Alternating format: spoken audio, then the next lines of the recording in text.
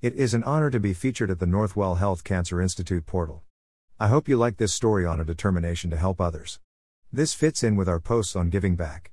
Whatever cause you support, please donate and volunteer. In the era of COVID-19, organizations need your support more than ever. Sorry if I sound like a broken record. But it may be a matter of life or death.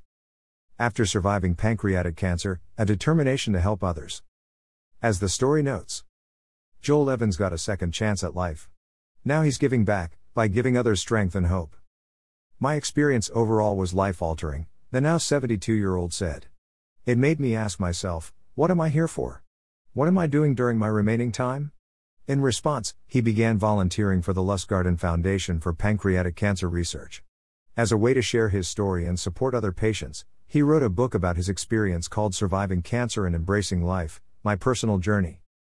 I wanted to try to cheer other people up and tell them that there is hope, Joel said. We need to get beyond the fear of hearing a diagnosis because in 6 months, the illness is going to be worse. I would like to get the word out to not be afraid. To access the full story, click the image.